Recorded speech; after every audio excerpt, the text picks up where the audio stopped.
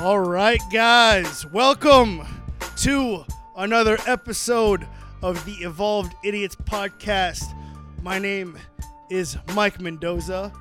I'm joined today by my partner in crime, Matthew Nathaniel. What's and up? we have a very, very special guest today. My good friend, my brother, Philip Tondreau. Hello, Philip. How are you doing? Peace, man. I was waiting. I was like, he better say brother, man. You know, we go way back. I was like, hold up. You know I it, ate at man. your mom. I ate at your mom's house too many times. Don't play me. See? But it's a great thing. My brother Philip joining us on the podcast today. I literally have known him since what, 7th grade? Seventh grade, exactly, bro. 7th grade. Him and his twin brother Alvin, and we've been kicking it ever since, man. A bunch of hood rats. bunch of doing hood rat things with my friends, you know. Man, those homemade meals when you're a kid from Mama's house are amazing. Oh yeah, Those are man. good He used to memories. eat. You know, Philip used to come over. Him and his brother eat food. I used to go over their house. We used to play video games, do all of that. So it's like, for us to still be family for this long, you know what I mean? Yeah.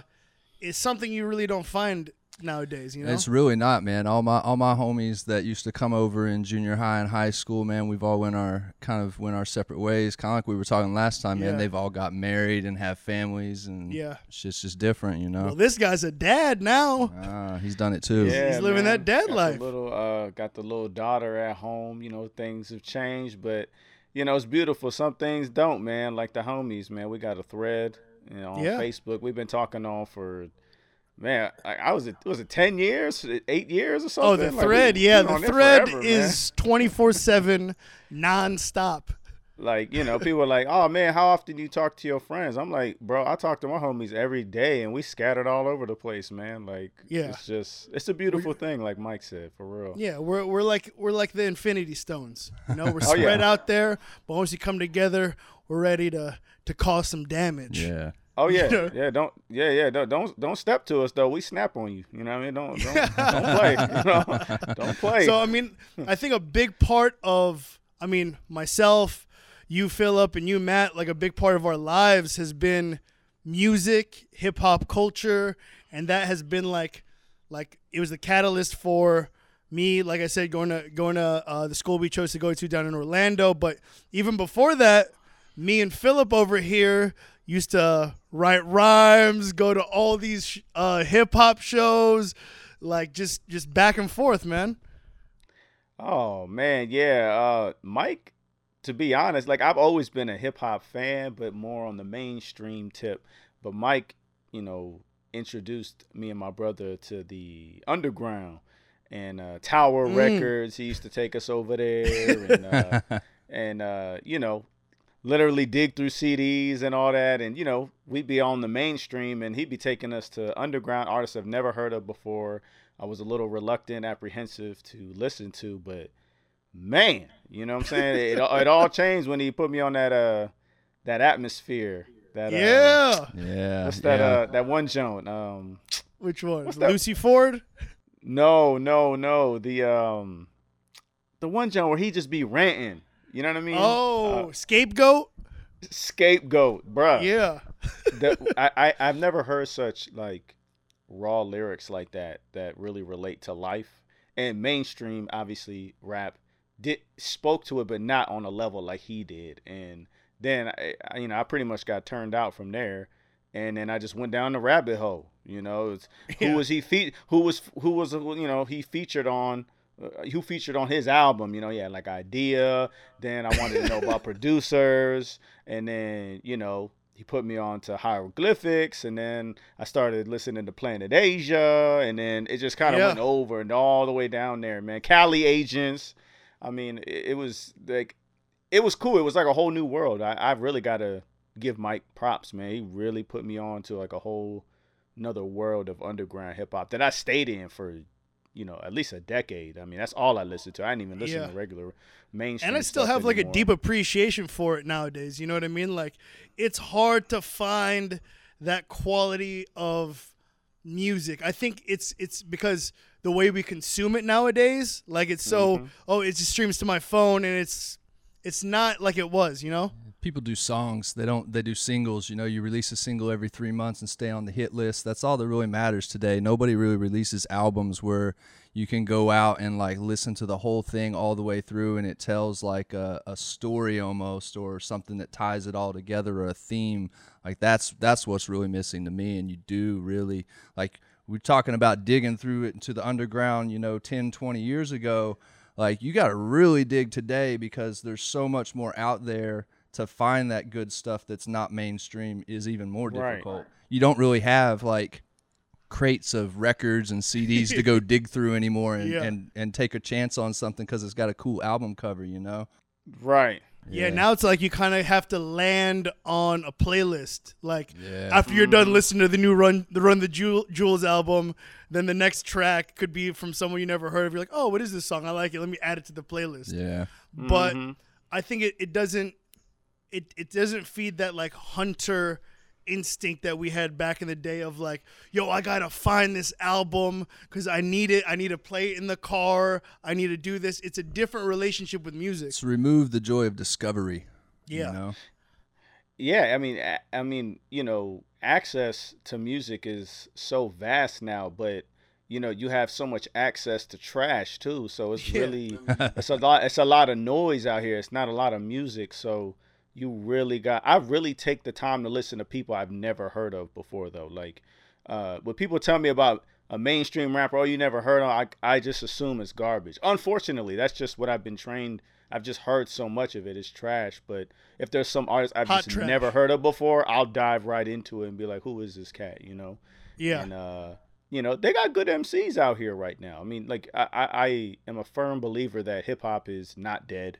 I hate when people say that because it's not true, unless any of y'all believe it. I don't think it's dead. I mean, mainstream, you know, what you hear on the radio, whatever pumped into your face, you know, that's definitely, you know, something that I might not have a really good taste to. But at the same time, hip-hop hip-hop evolves. Like, there's a lot of old heads that want it to go back to the way it used to be, but it evolved. You know what I mean? Like 80s hip hop was very different from 90s. 80s heads looked at 90s heads like Wu-Tang and, you know, all them, like they were like crazy rock stars. They're like, who are these?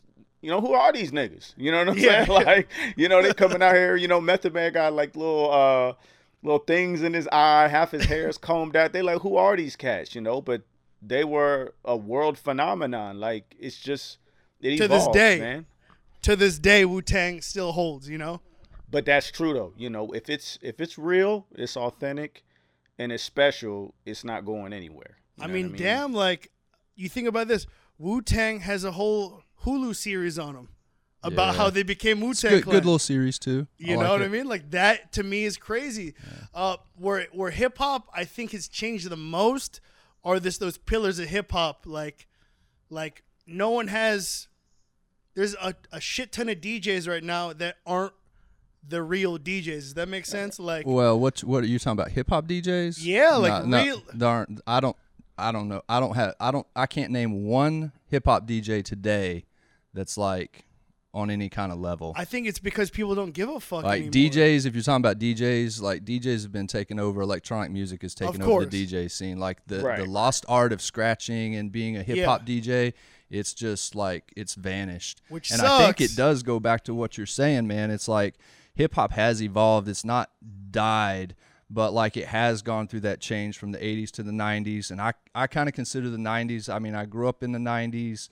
It's the golden age of hip hop to me. Absolutely. But you know, it has evolved, and there's a lot of hip hop that I like today. Even some of it is mainstream, but you got to dig for it. And there's some of it that I really do like, but you know, it has evolved and it has changed. It's not just the MC on a beat, you know, anymore laying down you know, the like the fire lyrics like you're talking about. It's like everybody's kind of playing to a little bit of a thing because hip hop unfortunately has went mainstream, and that has made it a little more pop, you know. More pop. Absolutely. My biggest thing out of hip hop is I miss the passion of hip hop. Like when I grew up listening to hip hop, you know, even going back to like Public Enemy and like NWA and stuff, like speaking about social awareness and like culture and like and the responsibility to kind of speak up about it and say something, as where I feel like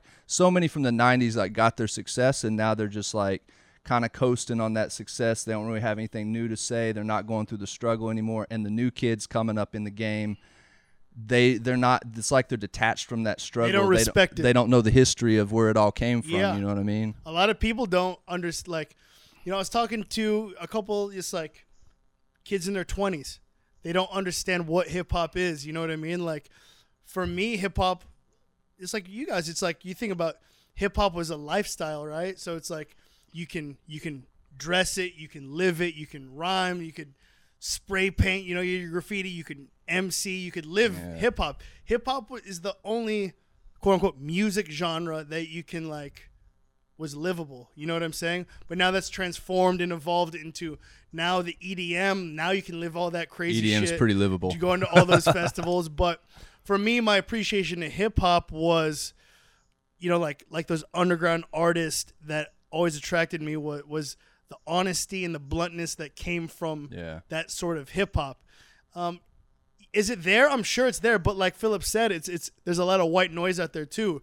So it's hard for you to really take the time to log onto your Spotify and sift through all the hot trash out there and to land on an artist. But one thing that I think people forget about hip-hop is hip-hop is black culture, and hip-hop is one of the most accepting cultures out there, period.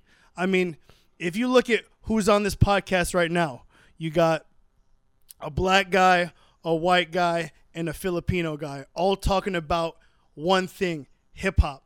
It's just music, man. It's music, but the fact that we lived it through that lens, kids, I'm not sure nowadays understand that. They look at it as pop culture. I mean, I'm probably the least of the three of us to have should be a huge hip hop head, but like it's what I identified with growing up. Yeah. Like I really I mean, I know I didn't grow up in an urban area necessarily, but like I didn't come from much, and like I just so identified with the struggle that they talked about in the music, and other genres of music just didn't have that kind of angst and that desire to overcome the struggle. Like they just, other genres just didn't have that. Just it wasn't relatable. It's not relatable at all, but hip hop is, because everyone has struggled through their life and you could identify as that. Yeah. You know what I mean? Like talking about race and all this stuff, it's interesting for me to see, you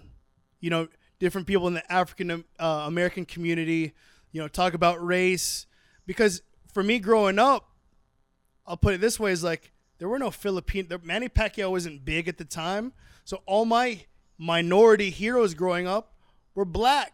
Does that make sense? It's like, absolutely. I think that's not talked about enough for a lot of Latino Americans, a lot of Asian Americans growing up, is their idols growing up were black.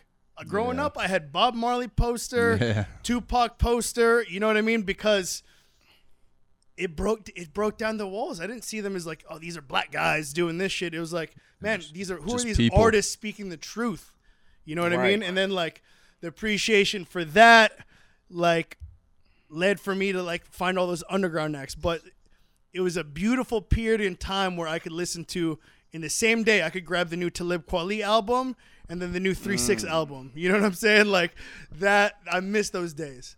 I'm just saying, like, Dave Chappelle made a comeback. When are Talib and Mos Def gonna reunite, man? I want another Black Star album. Hell yeah! I've been hollering for that for a decade. There's whispers of that next Black Star album coming. It's kind of turning into the Detox. We don't know if it's ever going to happen. You know, we've been waiting forever for the Jay Electronica album. I'm even shocked it actually came out. I'm not counting that one. I mean, I wasn't really impressed. I wasn't impressed with it, you know.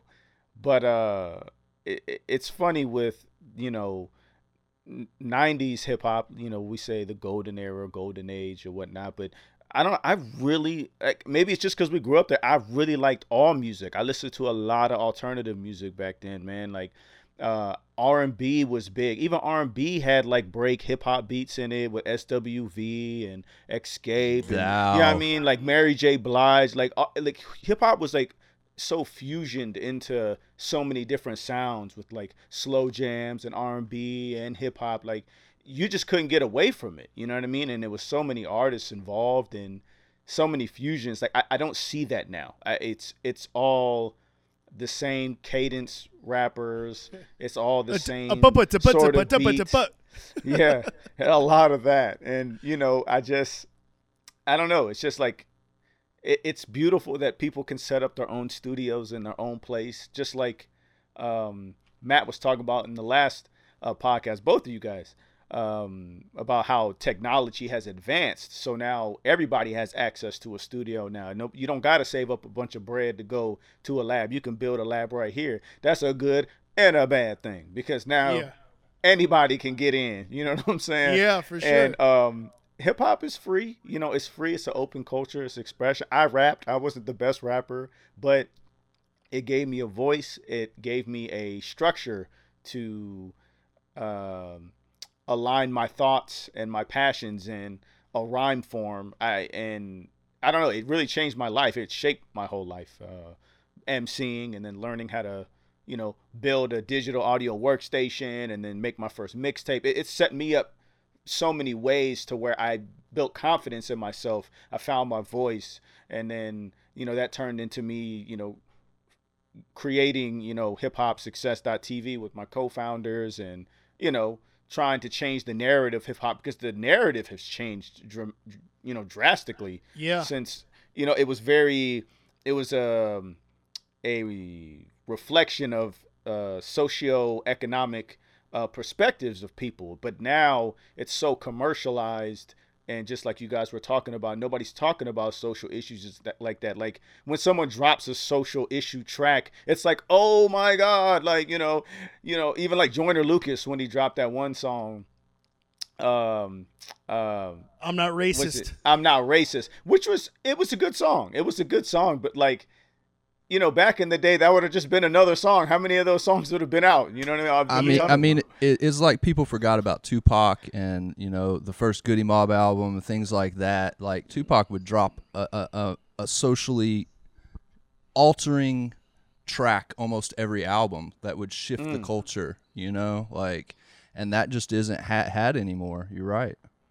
Yeah, there's no leaders. There's no leaders in hip hop anymore. It's like, you got a lot of people that make money, but they're not really leaders. Yeah. I really like J. Cole. I mean, I didn't follow him in the beginning. I've definitely got on board with him. I like what he's done with his team, with Dreamville. I like what he does for his community. I like that he's out protesting. I like that he's out, representing for Kaepernick when all that was going down. Like, people really taking stances. Like, that's what it was. So it's good to have people in the culture still now that kind of still follow that sort of template. Y'all feel what I'm saying? Yeah. How does it feel now that the NFL has changed their stance with Cap? Like, how does that feel after watching all this shit like unfold over the past years? How does that feel, like for you, seeing that play out in media? I mean, I think I'm not going to say it's too little too late, but it's just like, I told you, you know what I mean? Like, I was trying to tell his career. Cap wasn't saying anything except the truth. And then when he was on the field taking the knee, he was quiet doing that too, in a respectful way. And people were still losing their shit. And now he's on the right side of history. Everybody that was speaking up for him's on the right side of the argument. And now there's just a lot of people that look really stupid right now, including the NFL. The commissioners giving half-ass apologies, coaches coming out the woodworks now. Like, the clear reason for why he was doing it was the same. It's never changed. And now other people are changing their own way of looking at it, saying they were wrong and everything. So, I mean, I'm not going to fault somebody for apologize, say, hey, I'm sorry I didn't understand before, but at the same time, it's just like, I mean, something as serious as that, I just don't see why it took so long. I don't know that they've really came out and said, like, I didn't understand, I'm sorry, I was wrong. It was really, like you said, it was more of a half-hearted apology, and like half-ass, bro. Half-ass. Yeah, for sure. And like, they honestly need to address Kaepernick directly, because they fucked him out of his career essentially. And luckily he was smart enough and savvy enough to do some endorsement deals and still, make some money, but it's been crazy, like, just watching. And now, you said that, that there were people that didn't understand, and they kind of took what he was doing and they contorted its meaning to be like, oh, you're disrespecting the troops and this and that.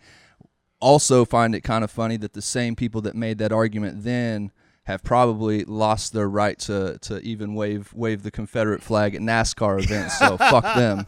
Yeah. Right. I mean, the fact that NASCAR did that, banning the Confederate flag, it's fucking huge. Because it's like traditionally growing up, it's like, NASCAR was for the good old boys, not for me.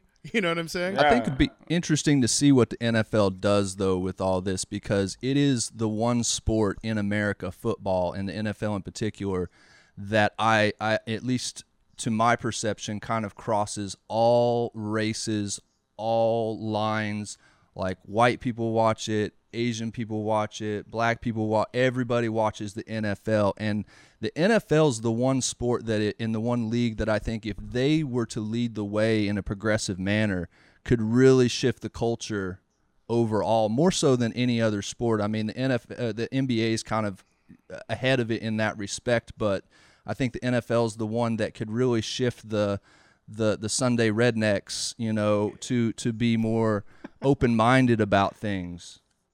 Yeah, I mean, I think another reason the NFL really switched their tone was, I don't know if you guys saw the Black Lives Matter campaign with all the other football players. Patrick Mahomes got in there. He actually said Black Lives Matter too in the commercial. So, and apparently he didn't even tell the NFL he was doing that. So, and he's the young guy. He's going to be the face of the NFL. Super Bowl champ now. None of that Tom Brady, good old boy, this is the face of the NFL. It's Patrick Mahomes now. He's young.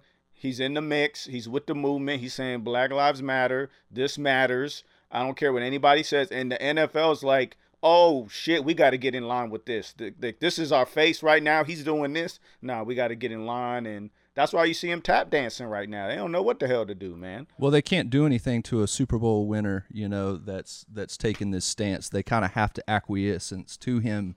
He, like you said, he is the future. It was much easier to kind of put Kaepernick under the rug, because as much as he was a starter, he wasn't like a Super Bowl winner. He wasn't, exactly like of that top, 2 or 3, 4, 5 quarterbacks in the league like Mahomes is. Like, it's going to be hard for them to like try and silence him or sideline him or kick him. They're not going to kick him off the team. It's too much money. Yeah.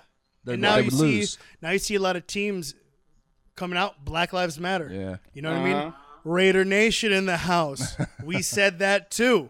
You know what I mean? And that's the thing, is like, now that things are being finally fucking acknowledged that, like, yeah, man, like, police brutality is fucking real.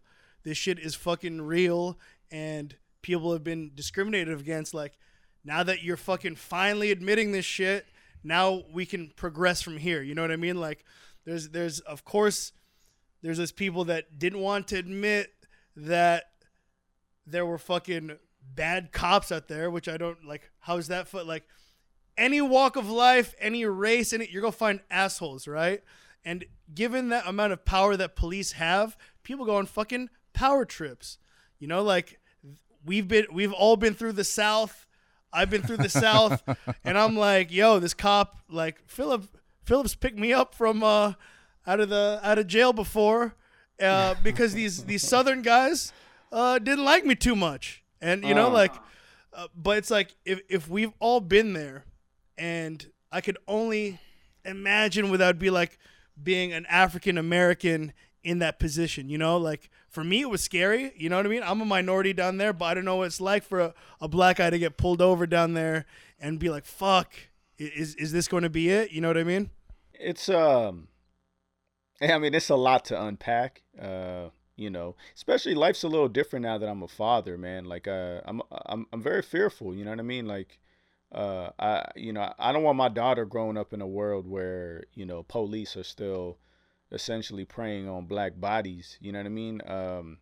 It's terrifying, and I've had my run-ins with the law. I have a clean record, but I've been harassed by the police just like every other black person and minority. I mean, it really don't matter, but they got an issue with black people for some reason. I don't know what it is, but seeing everybody come together for George Floyd and Breonna Taylor and Ahmaud Arbery, like these killings have been happening for decades, and even further when it goes, if you want to trace the history of police, with the slave patrol and, going down to, the Civil War and then, Jim Crow.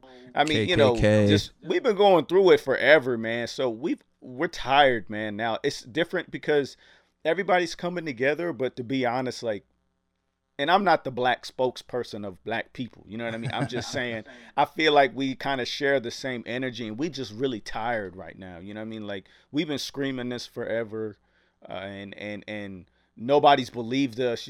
Cap took a knee just trying to make, you saw they tried to twist the narrative. Like they will do anything to delegitimize the truth that we're trying to speak. Like, look, these police is really doing this. These systems is really doing this.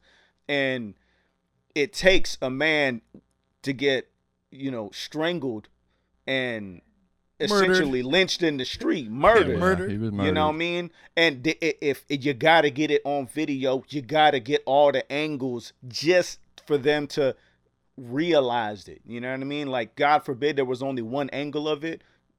Maybe two-thirds of people probably wouldn't even believe it. You know what I mean? Like, it's the extremes that we have to go to prove our own humanity is just, it's exhausting, But and one of those motherfuckers were Asian, bro. It blew my mind. I was like, oh no, why you got to do that, man? I think why you did that? I think when you become a cop, you check your race at the door, and you just become a blue shield, and that becomes your brotherhood that you stick up for, regardless. Like, and I think it goes back exactly to what you alluded to, the history of it. Like, it started with slavery. Slavery was quote unquote abolished, but then you had to deal with Jim Crow, and you had the implementation, especially in the South, of the KKK coming into play.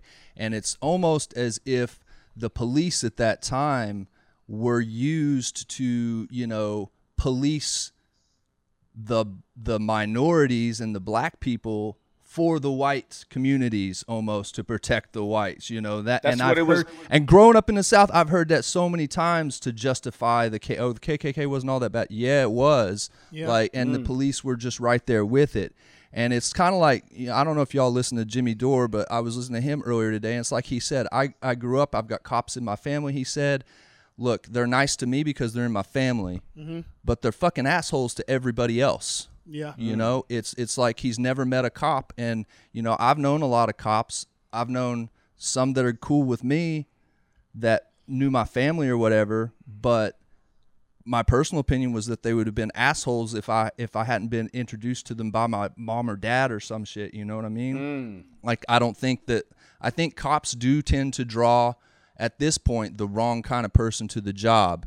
It's either somebody who's been bullied up to that point, who's looking to kind of take that out on people, or they already were the bully and they just want to continue doing that. And there's really not a lot of criteria to become a cop. Like, let's be honest. Like, what kind of mental health evaluations are they really putting cops through these days? I don't know, but it doesn't seem like it's very much.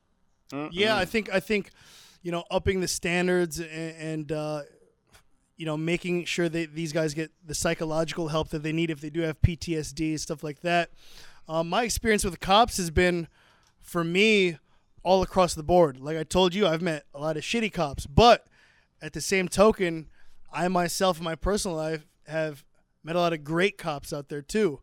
Me being in a martial artist, I train with these guys a lot, and like I get to really find out what's behind their eyes. You know what I'm saying? What they're thinking, what they're doing. Like a lot of the ones I've met who actually train, like who are trained in martial arts, they're the least racist people out there. I get that, but I mean, after watching the last 2 weeks of watching people try to go out and peacefully protest and get the living shit beat out of them for no reason, and it's all over TV, nobody can deny it anymore because everybody's filmed that shit and put it on the internet.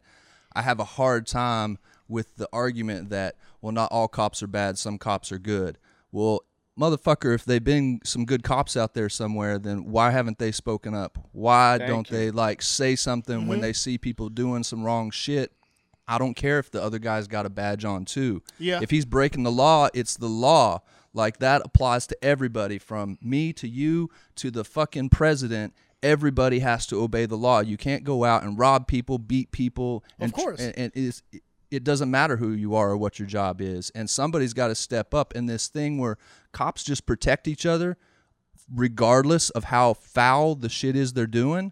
It's got to go by the wayside. If that doesn't change, none of this is going to matter. But I think we're at an interesting point where technology is there. So like you said, everything's kind of being recorded and put out there for everybody to see. It's so hard to deny it now. And I think it also came to a culmination of us having dealt with COVID and being locked up for 3 months. And, and then Breonna Taylor happened, and then George Floyd happened. And it was like, fucking enough of this shit. And everybody has just like kind of erupted and joined together. And I think it is a beautiful thing. And I hope it continues, because I don't want it to lose the momentum. I just don't want people to like get out of control with the conversation, especially when it comes to defunding the police. Like, let's be very specific about what that means. Yeah. Because I think we need some sort of law enforcement, because there are wild ass people in society. Yeah. But I think if we let's take some of the money away from them, we can keep them, keep the police department, but we got to take money away from them. We got to train them better. We need to take some of their fucking military toys away from them. Like, let's get back to like neighborhood policing and getting to know the people in the neighborhood, like find peaceful ways to resolve things. Like a fucking gun, handcuffs, and a ticket book is not the way to solve problems in the community. Yeah, well, also, if you've seen that video of the sheriff in Flint, Michigan, right? He's out and he protested with the people of Flint because his relationship with the people, they're all going through the water crisis up there together as a community. So it's like, for me and my friends, like I talk to you guys, on a personal level, it's like, you're like, yeah, man, like it's hard seeing all this negativity on TV and like your loved ones are being affected by it. Yes, that is real. We got to acknowledge that, but we also have to acknowledge that there is still hope and there still is good out there. And I think you should take comfort in that, but not stop there. You know what I mean? Like, you should always strive for progress, but let that sheriff in Flint be the catalyst for that. Let all these like good points be catalyst for the future, and not to be dismissive of the fuckery out there. You know what I'm saying? Well, democracy and our rights are not like a state that you get to and they're just etched. Yeah. Like, there's something that we have to continually fight for and struggle for, because there are always going to be greedy motherfuckers, corporations, other things that are trying to always hold the normal person down. And like, we have to continue to fight and struggle, and we're going to have to do that for our entire existence if we want to maintain freedom and rights and democracy.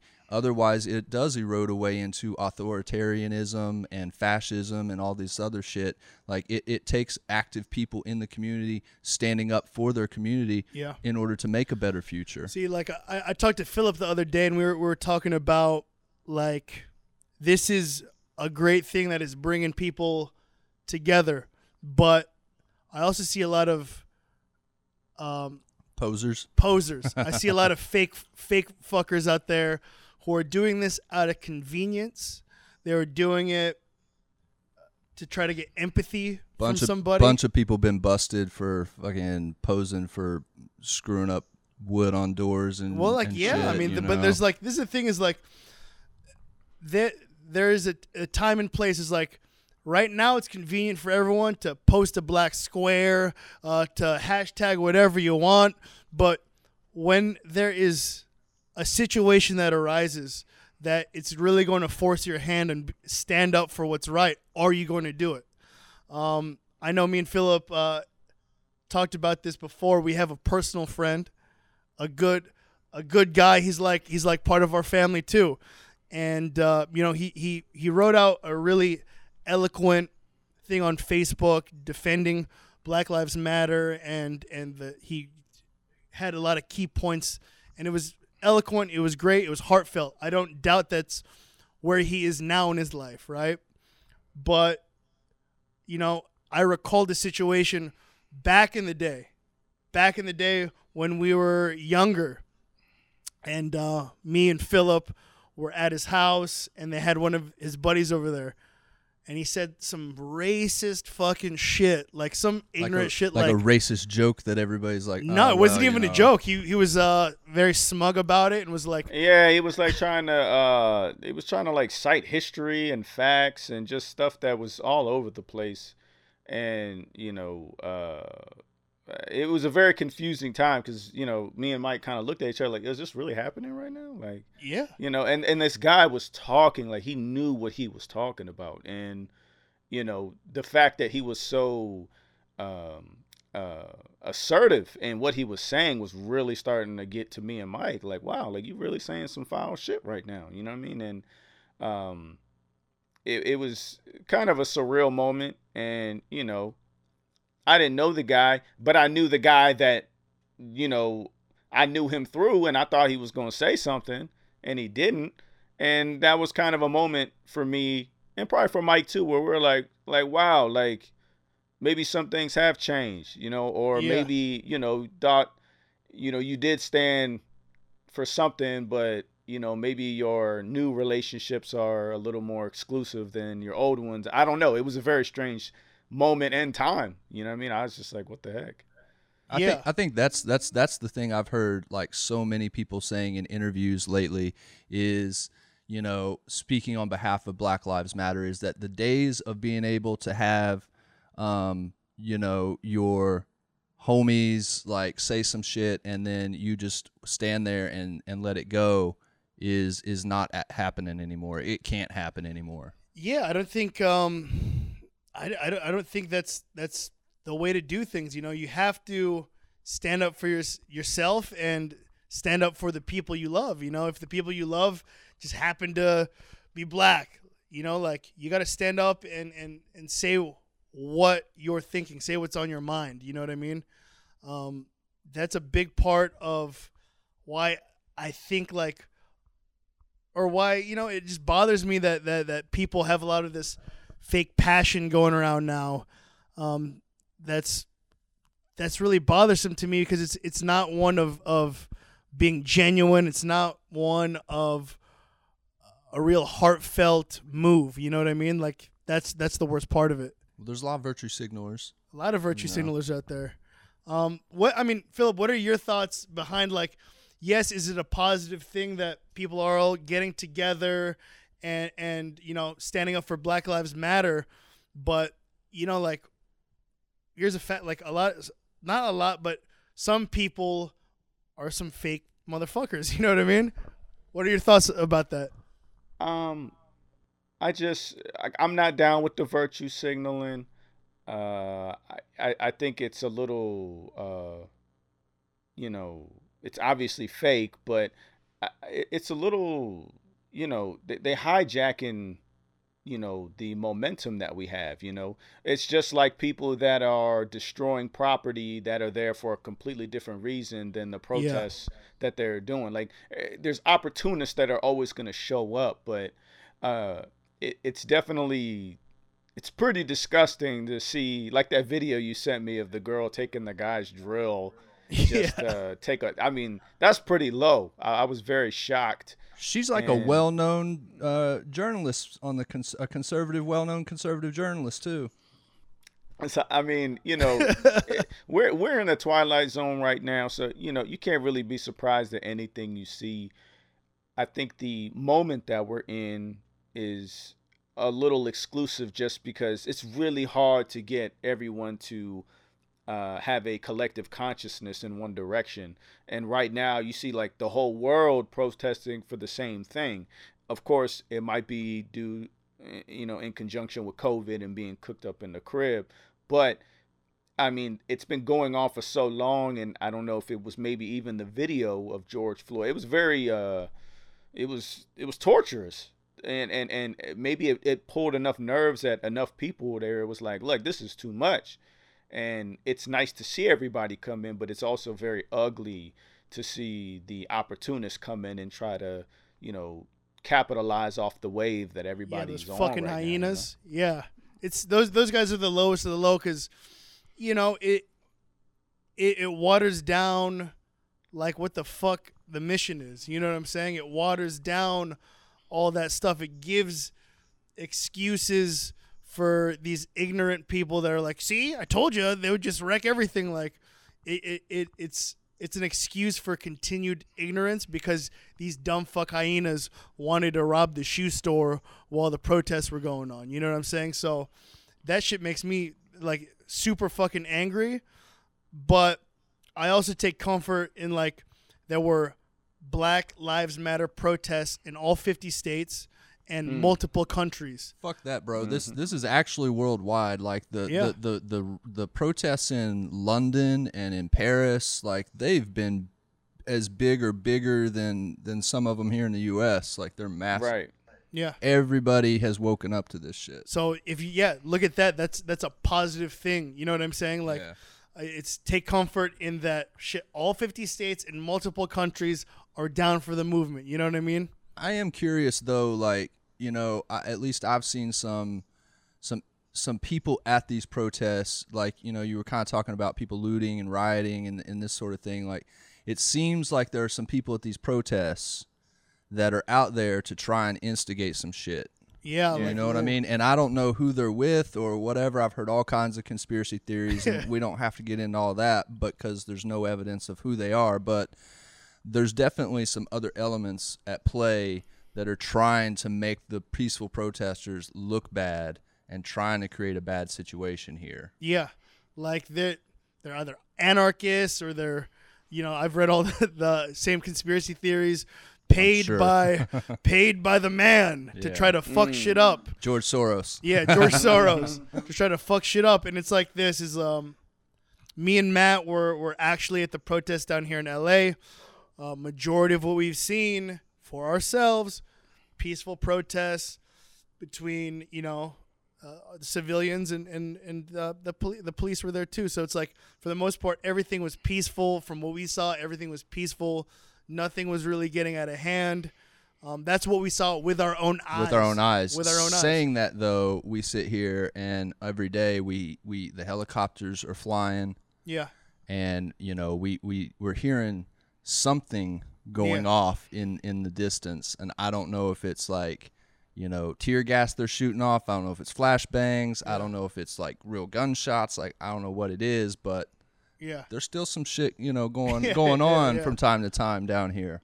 So I know that was our experience here on the West Coast, and I know you being in Pittsburgh right now, like what's that been like in a city like Pittsburgh, out there in the mountains? Well, Pittsburgh is actually, the city itself is it's a blue city. If you want to talk politics, it's a very progressive city.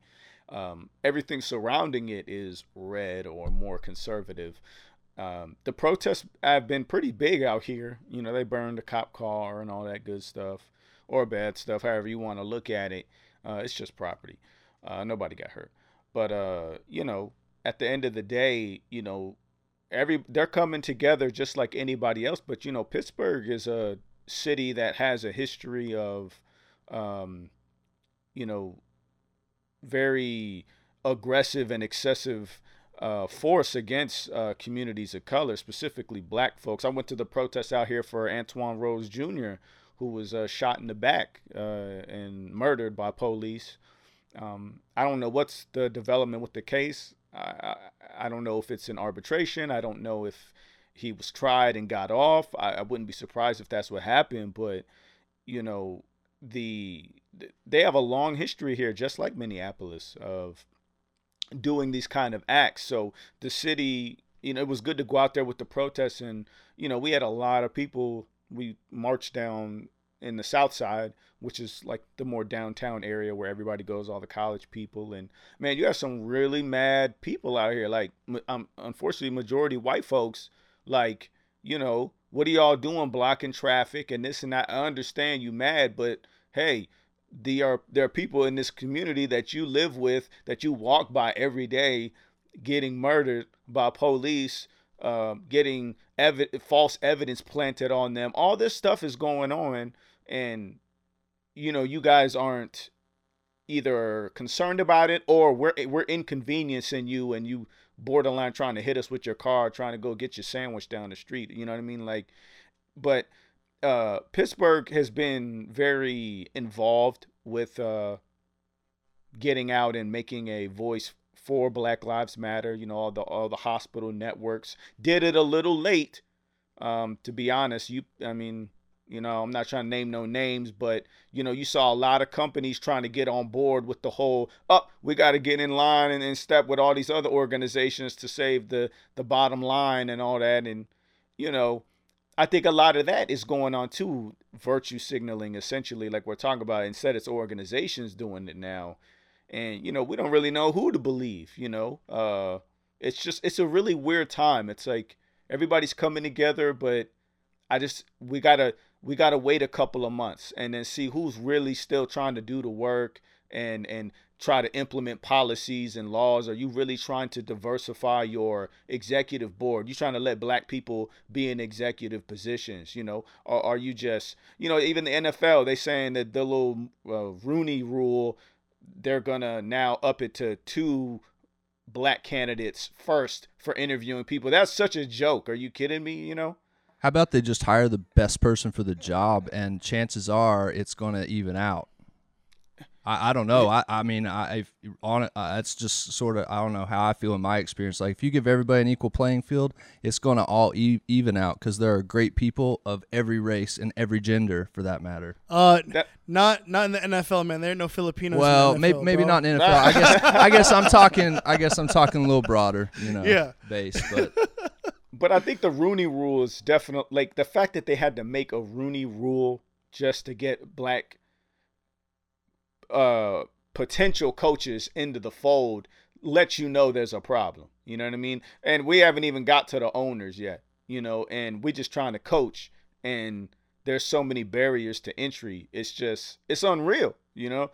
And seeing organizations tap dance now is very, you know, it's just weird seeing it all play out, you know, and you know, when it comes to Black Lives Matter and everything, like, we don't, you know, black people, we're not against police, you know, we're against, you know, bad police. We're against crooked police, just like anybody else, you know. And a reality of what's happening is, I'm not just, you know, it's the systems in place. There's no accountability for bad police officers. Police unions have too much power. You know, you can elect any mayor that aligns with your political views, but the police union, they have so much power. It don't matter who the mayor is. They still got to answer to the police union. And the other thing about that is, we got to give cops credit. They have to do too much in the community. You know, they got to handle the mental health. They got to handle the homeless. They got to handle the drug dealers or the drug issues. They got to handle violent offenders. You know what I mean? Like, that is too much for one officer to do. So they need to I'm not saying get defunded. Maybe they need to fund a separate organization that only deals with those, you know, soft issues, so to speak, that don't need arms. You know what I mean? Like, we got to take some of the weight off of their responsibility. And I'm glad you said that, because it shows that you're trying to also look at it from all views too. You know what I'm saying? Like, Absolutely. you're trying to look at something with a different lens. I think that's an issue that people have only tried to look at these current events with their own lens, their own point of view, and try to narrate it through their mind. You know what I'm saying? Like, I think, I had a conversation with someone. They were like, well, why can't they just not be violent, not do this, not do that? I'm like, it's a very ignorant thing to say, but I try to look at it from his point of view, and I told him, I was like, everything you've told me has been through experience in your life, education in your life, different role models you met in your life. Some people don't have that shit. You know what I'm saying? So it's like, if you do not look at the same situation with a different point of view, there's never going to be progression, because there's never going to be understanding. So it's like, in order for there to be true progression, it can't just be so polarized of like, man, fuck Black Lives Matter or fuck the police. It has to be, let's fucking work together and get the shit really progressive. You know what I mean? I think that's the biggest, and I think, honestly, I think like defund the police is like the wrong phrase, because I think really I've heard a lot of conversation that what they really mean by defund the police is that they want to reallocate some of the militarization of the police into these soft services, more mental health, more dealing with the homelessness, which is also a lot of counseling goes into dealing with those individuals.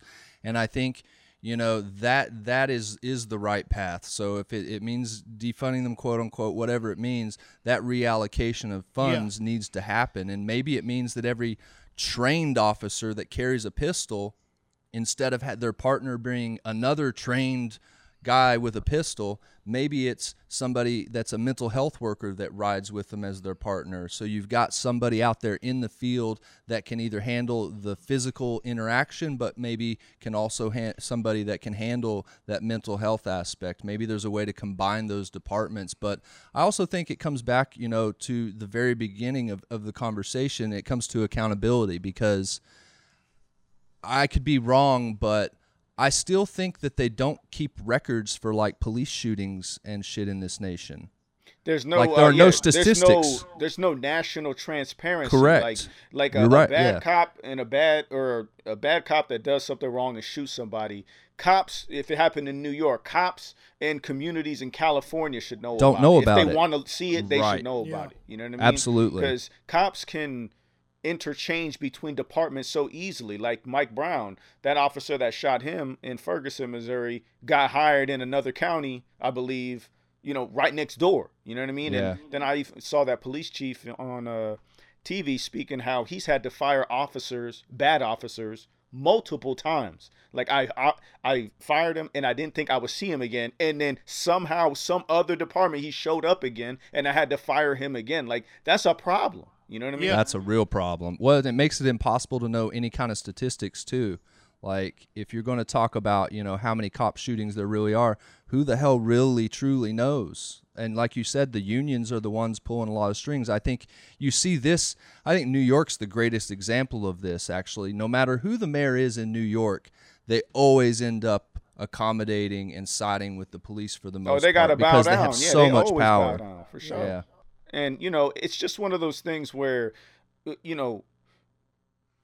like you got to have some sort of order. But I think we're at a moment where we need to start really taking seriously this reimagining, these creative solutions where we can really, take a step in another direction with how we police the country. You know what I mean? Like, it's been long enough. Like, even the anti-lynching bill, they still haven't even passed that. It's been since I don't know how Sitting long there. and they still don't want to pass it. Are you kidding me? Like, it's just, pardon my friends, just, it's just shit like that lets me know and lets a lot of black people know we got a lot more to do than just the police. There are systems they just don't want to let go. And that's the rot that's in our country. It's that core racism and that system, that design, like slave patrol, it stemmed from that. Like, that's how it was designed. We got to break these systems down and recreate them. You know what I mean? Like create new systems somehow. But if you got crooked people who get into a crooked system like police, that abuse the system. I'm not saying police are crooked in general, but what I'm saying is when you have bad people that can get into a system that protects bad people, you really gonna have a hard time weeding them out, which is why we gotta hold good cops accountable too. Hey, you guys have to step up now. Like, it's not a game. Like, too many people have died. I don't see why it's taken so long that you guys For have that to culture to change. fall on the sword for these bad cops and not say nothing. Like, dude, they're taking people's lives, man. Like, I don't know how they sleep at night. It's crazy.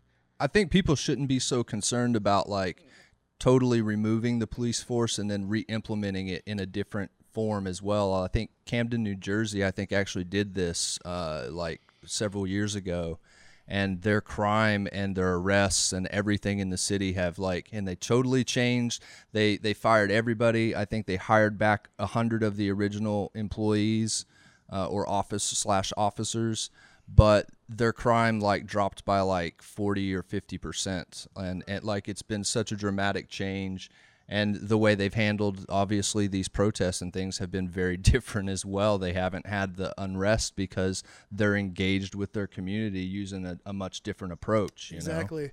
I think the way you combat all this stuff is an education. How do you combat ignorance is education. Education, not only in people need to know the history of why this continues to happen, but also a continued education for police officers in knowing how to handle these situations. Teach them martial arts or jiu-jitsu, take away the pistol or something. I mean, you look at this. The reason... go ahead, Mike. Go ahead. Okay. The reason I feel like a lot of the cops that I've met, right, are that have been... I've met them through martial arts, right? The reason I think that they're nice and they're good people is because they martial arts, much like we talked about in the beginning, is like hip hop. It breaks down barriers. When you're on the mat everyone's wearing the same uniform, and you got to spar this dude. You don't think of this guy as oh, that guy works in the liquor store, or that guy's a lawyer, or that guy is a doctor. It breaks down all the bullshit of society, and you see them for what? People. You don't see them as, look at that perp over there. Look for that. You know what I mean? It breaks all. That's why I've always been attracted to hip hop and martial arts, is because it breaks down barriers, and you see people for what they are. That could be great people, or it could be, oh, that dude's a fucking asshole. Because guess what, guys? There's assholes of all races out there, and you fuckers can kick rocks because fuck you. But that's the thing is an education in that. If a cop is going to jiu-jitsu practice and he meets different people from different walks of life there, and he's like, hey, that's just Steve from down the road. You know what I'm saying? It'll change the way they think, because their education, they're constantly going to be learning about how to handle situations with different people and what obsessive what force is. You know what I mean? I know if I put my knee on your fucking neck for 9 minutes, you're going to get fucked up, because I've had someone put their knee on me for 30 seconds and that fucked my neck up super bad. You know what I'm saying? So it's learning these different things. Education, the youth need to be knowledgeable of why things are the way they are and how we could change that. But if public schools keep getting shut down and all these programs for the youth keep getting shut down, it's going to be a repeat cycle. Absolutely. There's it's going to be a repeat cycle. When I was in Chicago, I don't know, 12 public schools closed, on the south side. Well, you've got an education person who wants to, take everything private right now. Yeah, anyway. But I mean, that's what you look at is education is being privatized, and who has the cake behind that? The upper class, who happen to be a lot of white people, and all the minority communities that can't afford to send their kid to the good public or the good private school, they're not gonna get a good education. They're not gonna.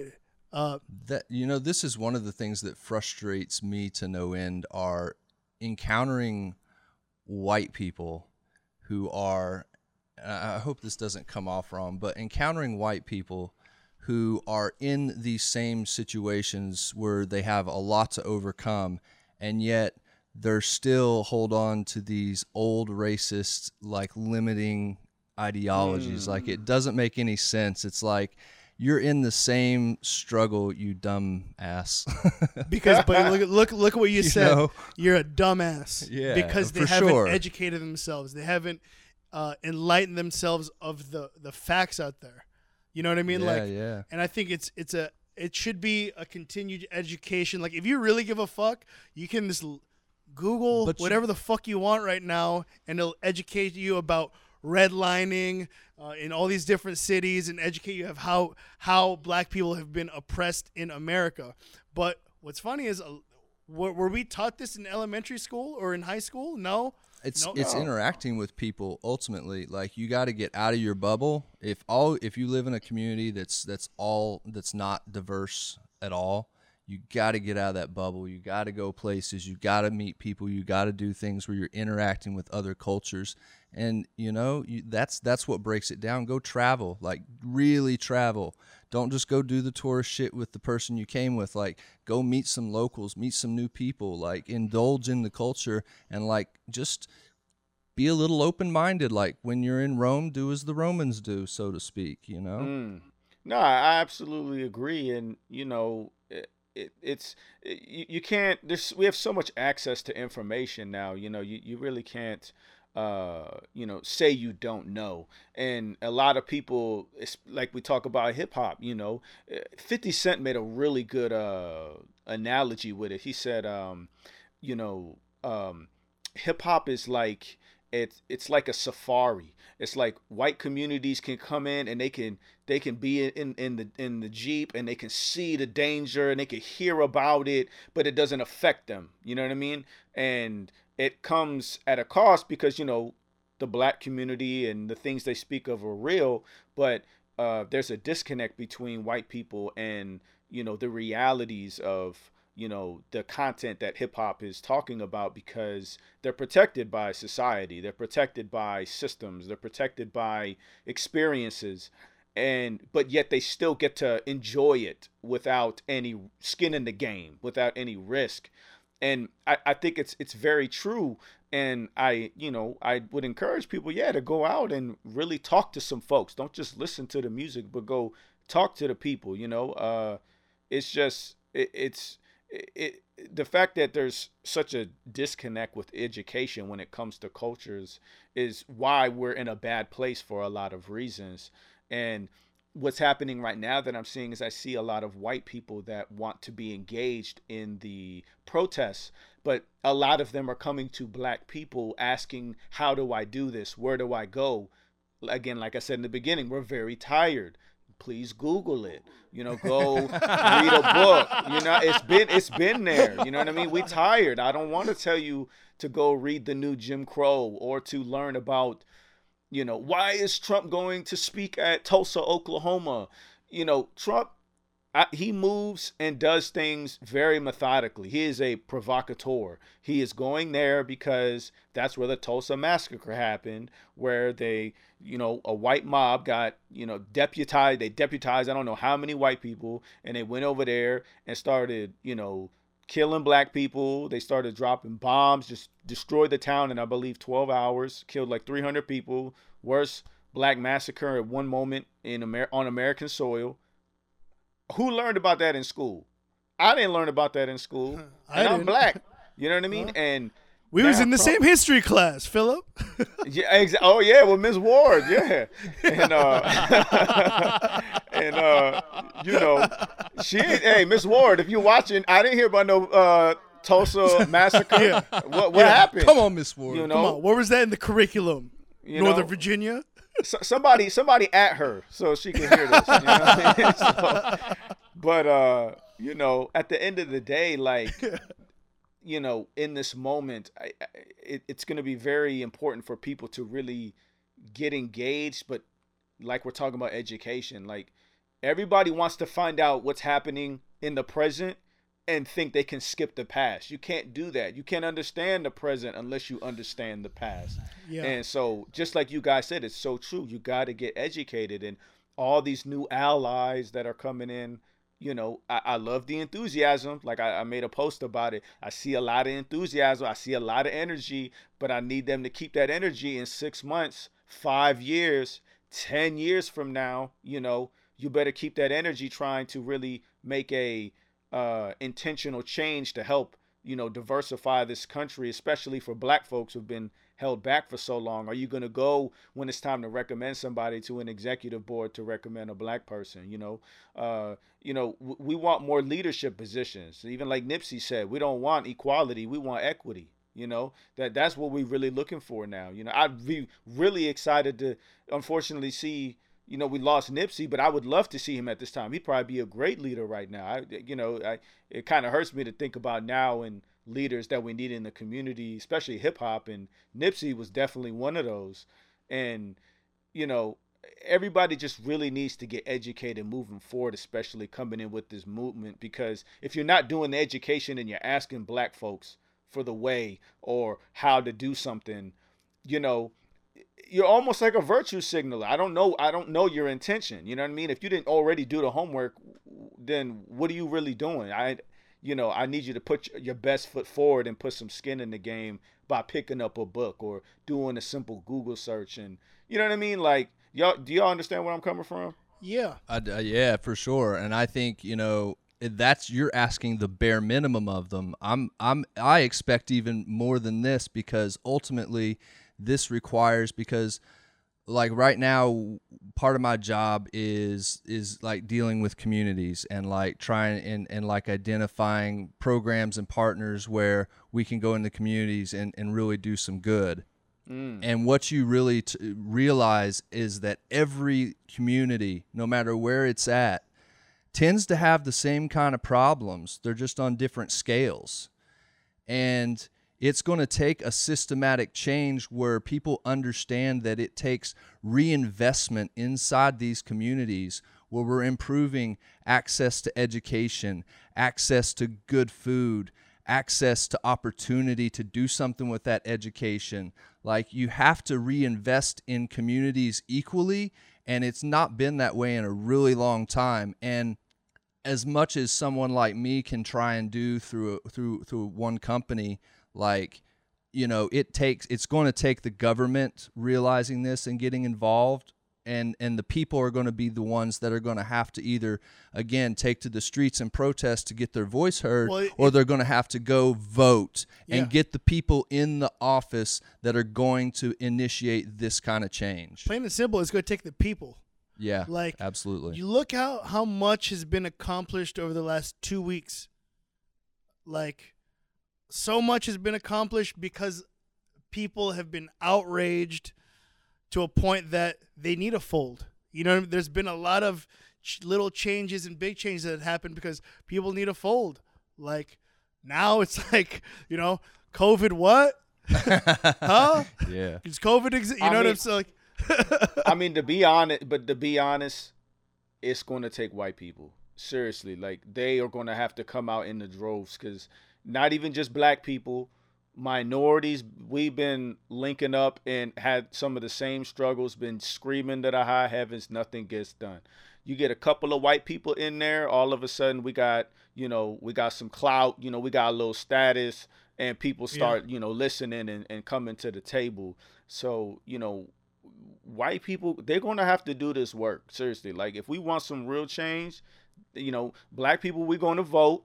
Unfortunately, we're the most incarcerated demographic, yet, once you become a felon, even when you get out, you can't vote. Like, that's messed up, man, and that hurts the black vote.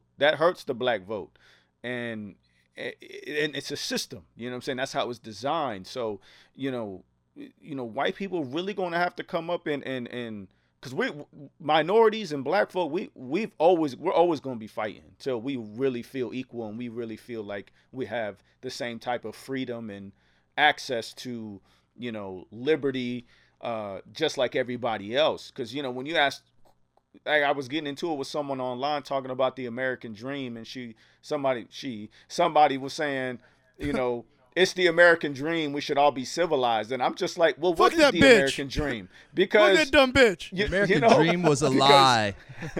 the American dream, what is that? You know, and that's very different to different people. You know what I mean? And some people think American dream, they live in it. It's the greatest thing, and then some people feel like it's hell on earth. I don't. That's my current state, and I don't know what the American dream is. I think that's a problem. You know, so it's going to be really important that we have people whose voices really like have an impact. You know, I can say my voice matters. I can say black voices matter, but it's going to take more than just us, because we all know when white people get involved, that's when things really start happening. Unfortunately, that's just the way it goes. You know, and I'm just keeping it 100. You know, And right now I think it's interesting because one thing that I've felt like is it's so polarized right now that everybody has been robbed of their empathy for each other. They've been robbed of their empathy for each other, and that's a fucking shame. You know what I mean? It's like I see all this shit. You know, like people will post, yeah, but all lives matter. To me, that Here shows we me. go. Yeah, that shows me that you have no empathy or you have no knowledge of what the fuck is going on. History. And to me, it's like this is like you can say all lives matter, and maybe I get it of like, yeah, man, like in a ukulele rainbow world where all lives did matter, I could see when you said that.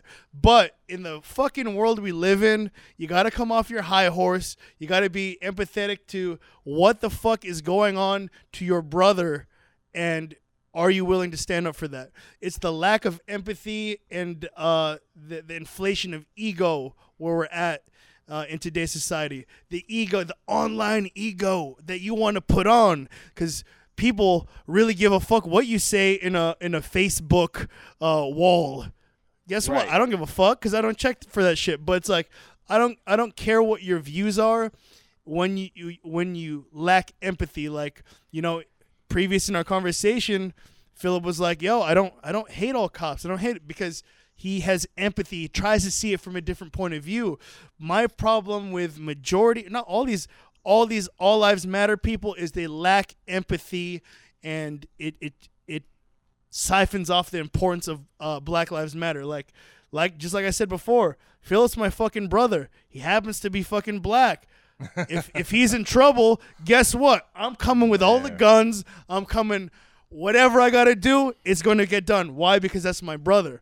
At the same token, I got friends that are cops.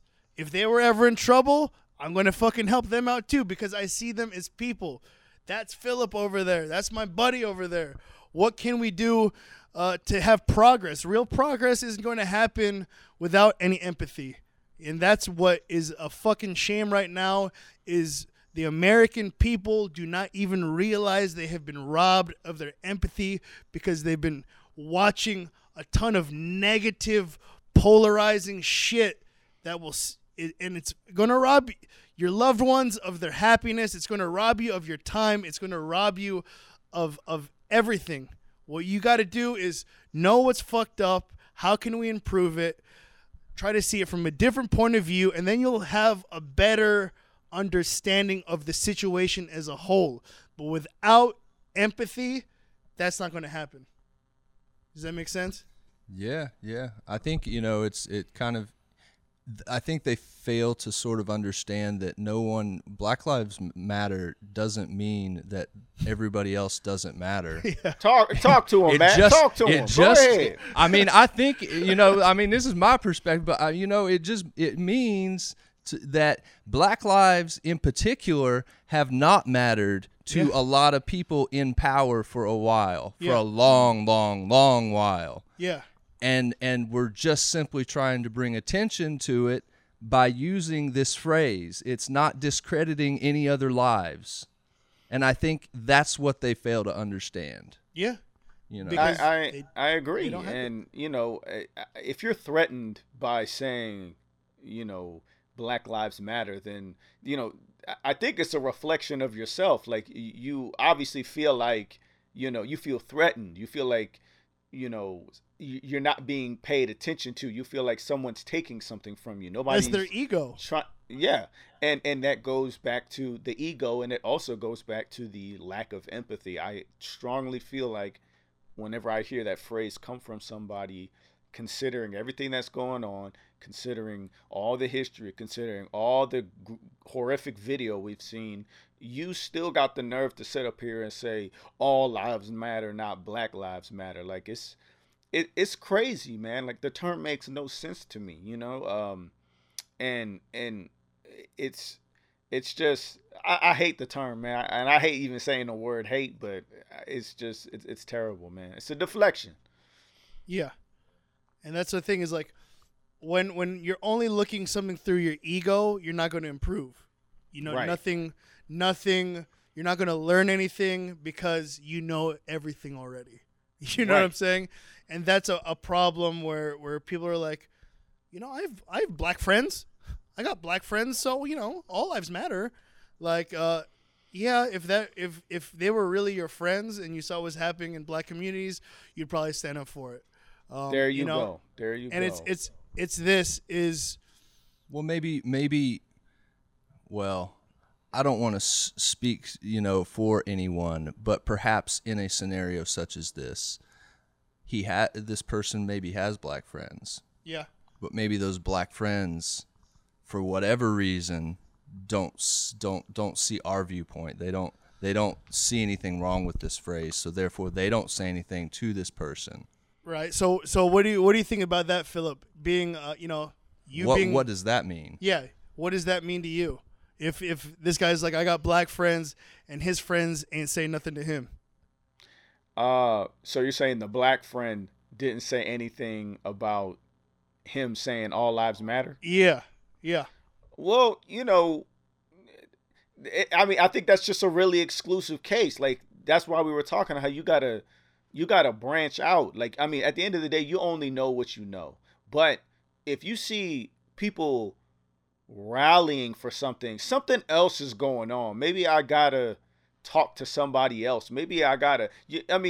This world is so connected now. Like, I can't accept that. That's where I'm at with it. I can't accept that answer. You know what I mean? And it's about empathy. Like, there's no empathy for humanity. You know what I mean? Like, black people, we're not trying to say we better than anybody. We're just saying our humanity is being robbed in a country that we're supposed to be the land of the free, And we've been saying this for a long time. And we're not the type, I don't like to be like, oh, y'all always talk about slavery. Like, I always hear people say that. Like, black people always talking about slavery. We ain't nobody alive now lived in slavery. But them systems back in slavery still exist today. So just like hip hop has evolved, these systems of slavery have evolved. Okay, we don't have people getting whipped in chains, but now we have the school to prison pipeline, and they filling up the prisons, and they're being, overly profiled in minority communities. You got cops living in the suburbs, but patrolling the inner cities and minority communities. It's all systematic, so it's a thing where there's no empathy when it comes to a movement happening and people are just regurgitating this all lives matter thing like they're feeling threatened, like they don't feel important. And that also shows that you think you're better than somebody, that you're just saying, I don't believe in Black Lives Matter, all lives matter, because that's how it's supposed to be. But how it's supposed to be isn't what it is. That's what I keep trying to tell people, you want how it's supposed to be, just like Mike said, but that's not the reality, That's what the rest of us are talking about. That's not the reality. That's why we here with Black Lives Matter. And I want to get to a point where we don't have to run around and everybody's got to say that, but it's a shame we got to say that and scream to the high heavens and the whole world's on fire just to get this point across, Like, the empathy's got to step up, man, because it's really scary even having a daughter now. Like, people trying to legitimize why that man got murdered with a knee on his neck. Like, you go online and you just see people in the comments. You go online and see people having, sound bites of people legitimizing why it happened. Oh, he was in and out of jail. He was a drug abuser. Blah blah blah. He's still a human being, though. Yeah. Thugs' lives matter. Incarcerated people's lives matter. Homeless people's lives matter.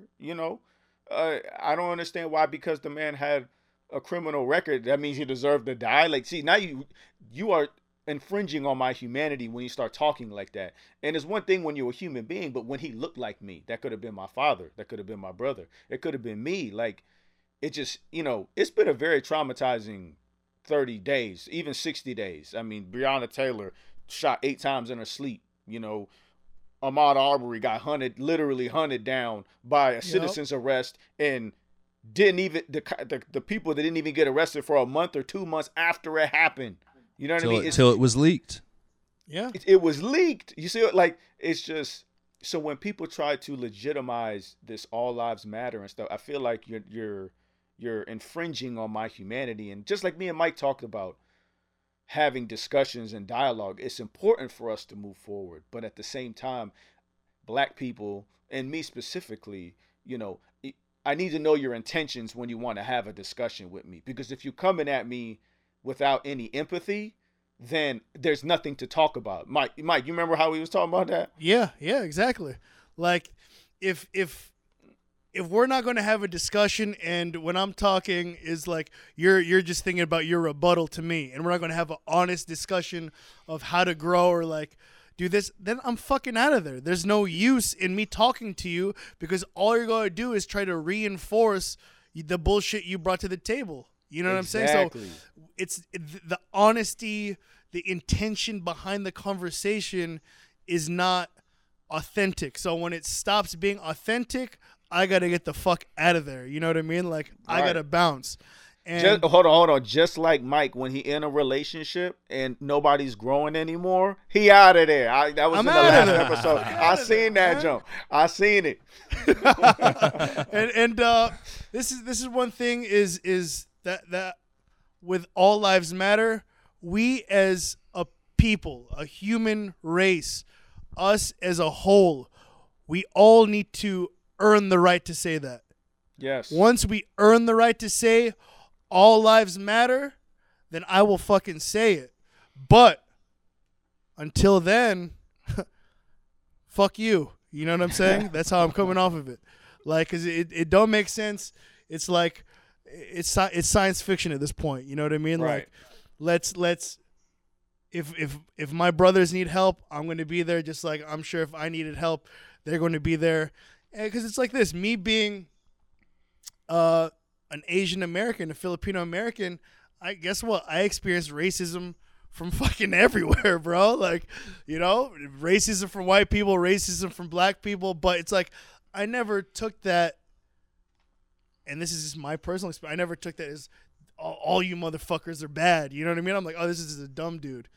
This is just an idiot. You know what I mean? Like, me being a guest in hip hop, hip hop is Black culture. Me being a guest in there's room, I had to earn my right to be in some of those rooms, earn my right to be respected in those rooms from Black culture. You know what I mean? But I've heard like a bunch of shit in the, racist shit in these rooms, but guess what? It's like, I knew where it was coming from, and it's like, you can say the most racist shit to your buddies, but the fact that you know them as people, you let it slide because you see them beyond the color already, right? But that's why these conversations are important, because if you don't have conversations with people, you won't see them as people. You'll see them as their online avatars. You'll see them as their profile picture and words and reposts and shares. You'll see that shit, but you will not see a human being. So that's why, especially in this digital age, I think it is super important that people take the time to talk to each other. Like me and Philip said, really talk to each other, an open discussion about learning, and even if you have any fucking questions, as long as it's like valid and not ignorant, Right. you know, like, yeah, let's talk about it, and that's how we're going to progress. But if it's just a bunch of points of you backing up your points and me backing up my points, then it's a debate. It ceases to be a authentic conversation. So that's where I feel like this gets lost. I mean, look at this podcast right now. We're all different races in here talking about shit. Is anyone feeling oppressed in here? Is anyone feeling better than anyone? No. Because guess what? Now Philip, me, I know you. You know what I mean? Like, we see each other for Philip Tondero, Matt McKinney. I know two Mike people Mendoza. in Pittsburgh now. Yeah. Oh yeah. Yeah. But you know what's funny is here's a link, right? Matt went to school with me in Orlando. Me and Philip and our buddy Stefano took a trip to see all our mutual friend, Sir Lloyd C. Kirkland. Oh, wow. Lloyd, what up? We miss you, buddy. Lloyd, what is Lloyd, good, But son? this is what Sir Lloyd had a recording studio in his basement, and me and Philip dropped some shit with Stefano and Jason down there, and like that's all our Fucking mutual friends. Lloyd is like the original hustler, man. Lloyd like is the original God hustler, damn, that dude. dude is always on the move with something. And that's Yeah, man. that's, It was good peoples. Very good peoples. Yeah, for yeah, sure. man. Like I miss that guy. Like that. To me, it is. The real world needs to be hip hop. The real world Yeah. needs to be martial arts. The real world needs to be broken down, and like I love this shit. You know what I mean? Like I love this shit because I don't get this anywhere else. I can't have. It's hard to have a conversation with people nowadays. So it's like I want people to watch this podcast and feel comfortable talking amongst their friends, because maybe they don't have the relationship that we all got, that we could be so frank with each other on here and express our opinions. And even if we have opposing opinions about police or something, that you can't express that because you'll be like, oh, that dude's dumb or whatever. You should be able to talk openly about any situation, especially this one, with your friends, see what their stance is, and talk, because conversations need to be had. There's too much online chatter that is fucking everyone up. You know what I'm saying? And I hope like all our loved ones take note of that. You know, like I hope you just don't concentrate on all the negative shit out there. Remember, there still is good shit. I hope you guys know that, you know? Yeah, there's definitely a lot of shit online, and it takes real conversations, you know. I mean, posting something online, and I think we've all seen this before, where there's something online that's a movement or whatever, but that's not really what brings around understanding or change or any of those sort of things. It is having a complex conversation and getting into it, and you know, educating somebody if they don't know the history. Like that's part of this conversation. Like, and that honestly, that probably has to be the first part of the conversation. Otherwise, you don't understand, like you said earlier, you don't really understand it, you know, why today is the way it is. And you also sort of don't understand the full what it's going to take to fix it. And it's not going to be fixed in the next 2 or 3 years. It's a conversation I have a lot with city leaders. Like, this is to make this change happen in your community, you've got to start thinking 20 to 30 years down the road with initiatives and things you're trying to do and plan for your community. You've got to think well beyond even your own term in office, because that's the only way to create what we're looking for, and that's generational change. Yeah. We could have change in 2 or 3 or 4 generations that we're looking for, but that's going to take some work, and it's going to take some dedication to see it through. Yeah. Right. I mean, we need more Immortal Technique and less Migos. You know what I'm saying? Like, that's the truth, you know? And on that note, like, I did want to highlight, since all our shit has been hip-hop, you know, I wanted to highlight some of, like, the underground acts that Philip was talking about that I don't feel like get love. Yeah. Like number one, Cunning Linguist, Southern Underground. That album is still classic to this day. And it's timeless, right? Number 2, Nonfiction. Nonfiction. Straight New York gutter shit. I fucking love it. We actually met like all those guys like in person. Sabak was Sabak Red. Yeah, wow. Sabak Red was super dope. You know, like these guys have had huge impacts. Of course, Atmosphere. Got to interview him one time. You got to interview Atmosphere one time. Did a phone interview with him. Who else? I really respect Slug too. I saw him perform at the 930 Club, and I mean, you know, he's just a really humble guy. Like he was he's like, Mike, were you with me at that show? I was with you at all the shows, bro. Yeah, man. Remember when he like stopped everything? He was like he's like, I'm so glad like everybody like respects my career as a here right now and is here. But you know, how the fuck am I supposed to be rapping like this? Everybody thinks I'm good when like MCs like Rakim are still alive, walking around and stuff like that.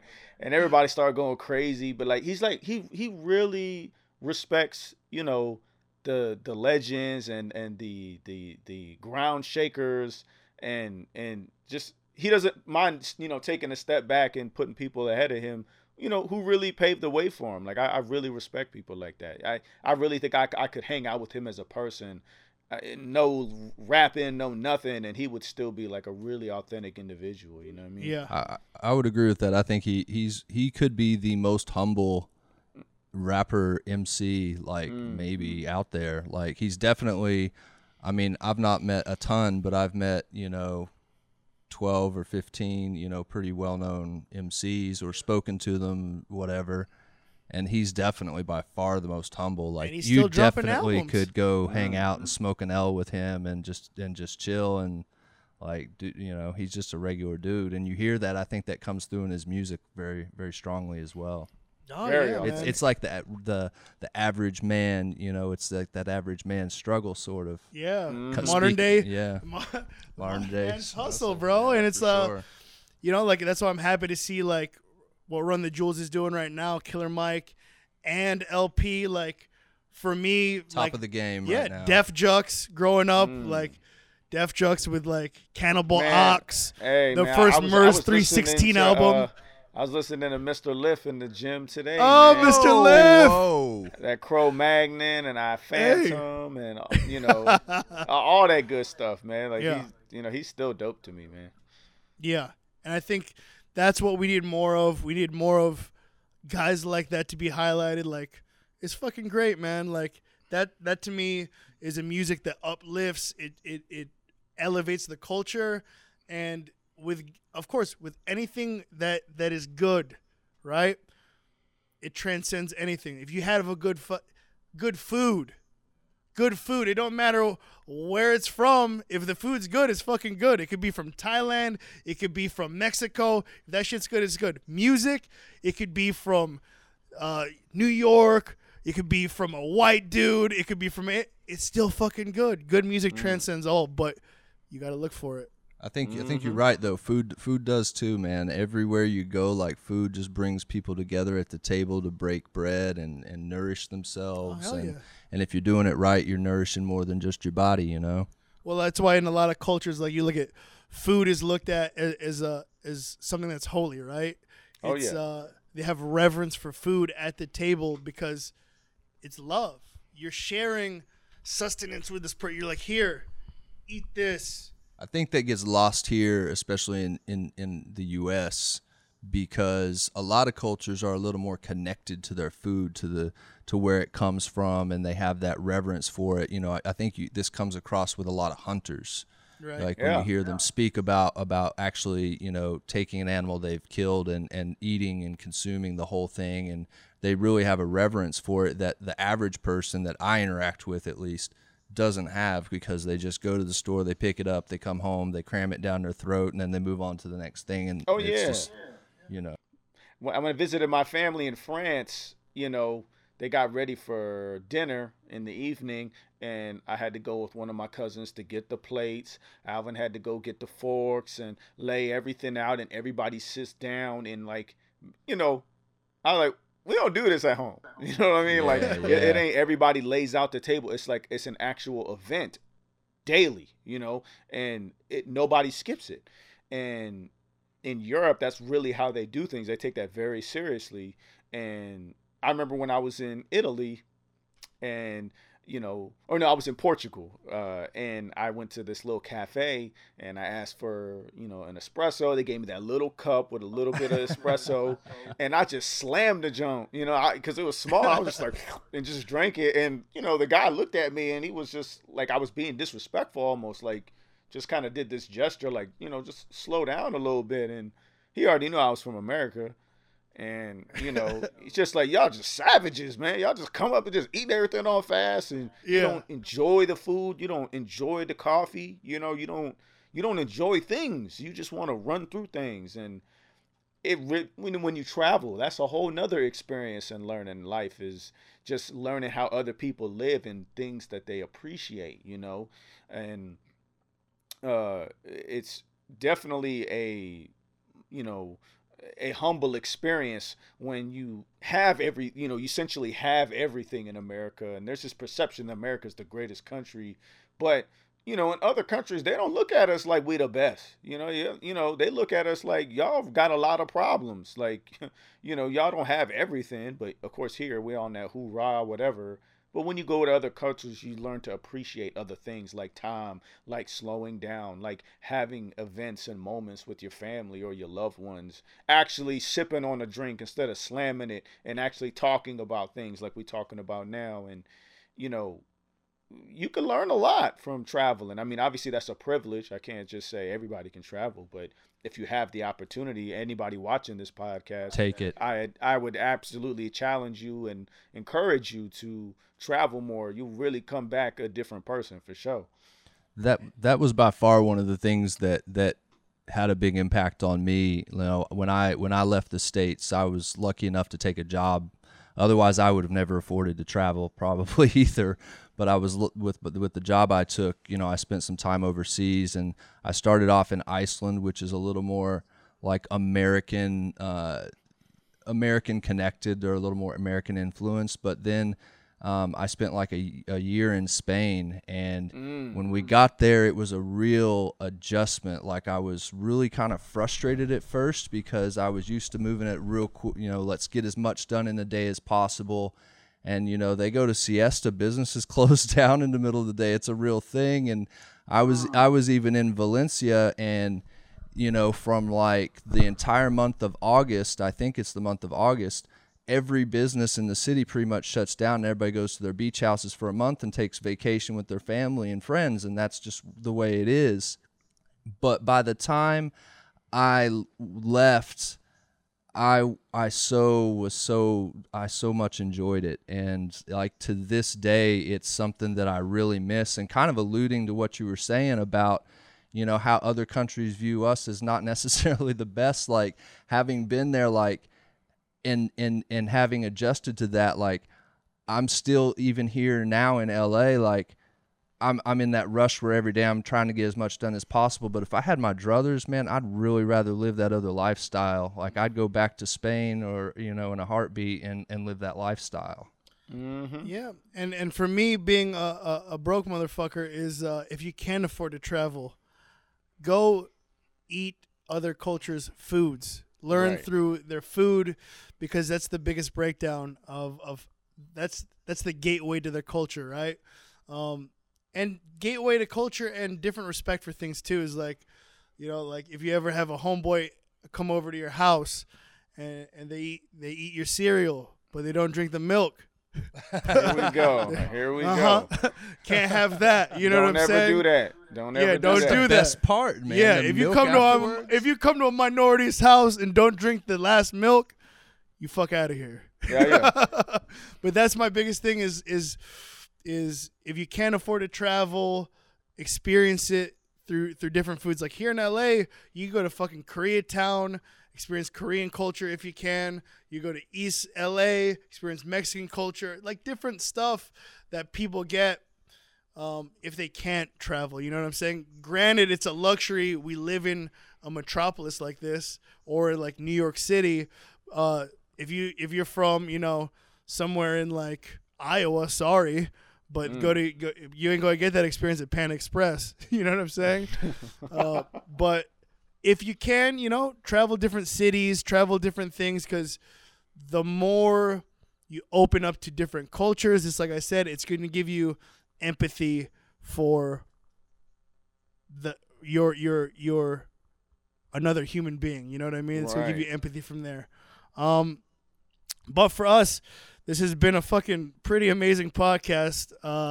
It's been great to have, for me, to have two of my best buddies finally meet each other. Granted, it's like, during the digital, over the digital age, Skyping, but it's been fucking awesome to have you guys on. Yeah, we'll have to plan like a mega trip at some point and combine like some of my friends that you might not know, or from the Full Sail you do know most of them. Yeah. Like we'll have to combine like a mega trip and with like 20 or 30 people and like pull something off in the next couple years, I think. We'll do something, and Philip, this. If you got the time, you're always welcome to come out to LA. Gonna try to make that trip, we'll man, try for sure. We'll try to do one of these, all in the studio, all live. Studio 537. Studio 537 from downtown LA with the views. I really appreciate y'all, allowing me to come on y'all's platform, the Evolved Idiots, and I had a really great time with y'all. Matt, you already feel like one of the homies, so likewise. All good. And it's been a great discussion, man. I'm really excited for you guys' show, everything coming up. I'd love to come back again. Hopefully I can do it live, like we said. And it's been great, man. Y'all just take care of yourselves and be safe. And so for you, Philip, where can people find you? What you got going on right now? I am the co-founder of hiphopsuccess.tv. You can follow us at hiphopsuccess.tv on Facebook, Twitter, Instagram. I also started my own youth career development platform, Value in All, so I got the shirt on. Nice, I like that. You can follow me on Instagram at Value in All, just spelled just like that. I'm also on Twitter at Value in All #1 and Facebook Value in All #1. And definitely just trying to do more community work and helping youth, especially between the ages of 16 and 21, navigate the job market. And, a lot, especially coming from, more, troubled past, people who, maybe didn't finish high school, getting their GED, going to trade school. I just want to motivate them, give them career paths to make them feel like they're not cornered. And, give them daily encouragement, because if they don't get it from, I want to be the person that I needed when I was growing up. That's essentially who I'm trying to be. So, yeah, you can follow me on all those platforms, and then hopefully you'll see me again on this excellent podcast. Hell yeah. Love it, man. That's great shit. We'll for sure have you back on anytime you want. You let us know. Like, you are family here. Anything you need help with, we got you. Just feel free anytime. Absolutely. Y'all watching, man. Like and share Evolved Idiots on all social media, for real. Well, this has been the Evolved Idiots podcast with myself, Mike Mendoza, Matthew Nathaniel, and Philip Tondro, Master Fire in the building. Hey, yeah. we will check you guys next time. Peace and love to the people. Peace and love to the people. Don't lose your empathy. Love you guys.